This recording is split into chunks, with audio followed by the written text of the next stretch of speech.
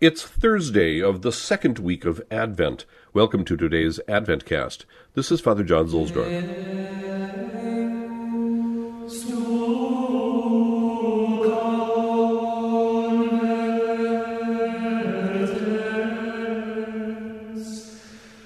Since we are past the midpoint of the week, let's start looking forward to the third Sunday of Advent, which is very important. Remember that there are station masses on Sundays during Advent, and the station is at St. Peter's. The following is from the Sacramentary, the Liber Sacramentorum, by Blessed Ildefonso Schuster.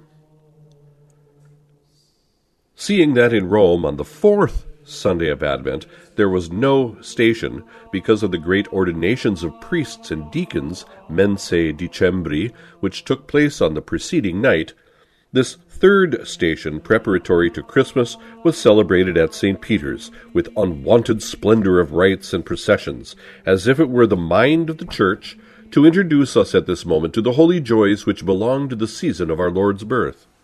This, in fact, is the week of the great scrutinies and of the solemn fasts preceding the ordinations. Hence, the faithful also on this day assemble at the tomb of the Prince of the Apostles in order to obtain for themselves his heavenly protection and to share with the Pastor Ecclesiae the joy which fills the hearts of the flock at the glad news of the approaching parousia.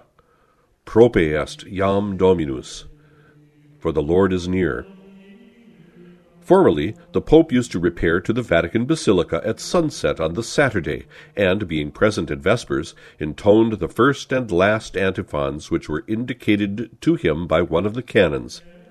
The Ordines Romani tell us that in reward for this service the pontiff was accustomed to place a golden coin in the mouth of the worthy ecclesiastic.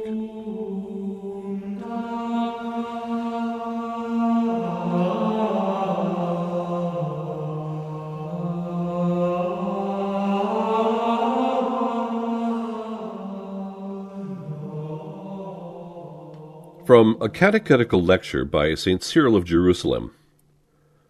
Someone might say, if what God is can never be comprehended, why do you even talk about these things? So, then, because I can't drink up the whole river, am I not even allowed to take in moderation what is good for me? Because with eyes made like mine I can't look directly at the sun, am I not even allowed to look at as much of the sunlight as I want? Or if I go into a big garden and can't eat all the fruits, would you have me go away completely hungry? I praise and glorify him who made us, for it is a divine command that says, "Let everything that breathes praise the Lord." Right now I am trying to glorify the Lord, but not to describe him. Although I know I won't be able to glorify him as he deserves, yet I still think it a work of piety even to try at all.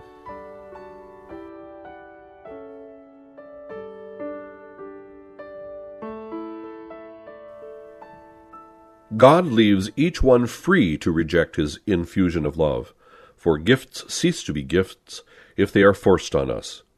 God respects our freedom of will. He did not even enter into this human order of ours without consulting a woman. So neither does he elevate us to partake of his divine nature without our free consent. Fulton Sheen.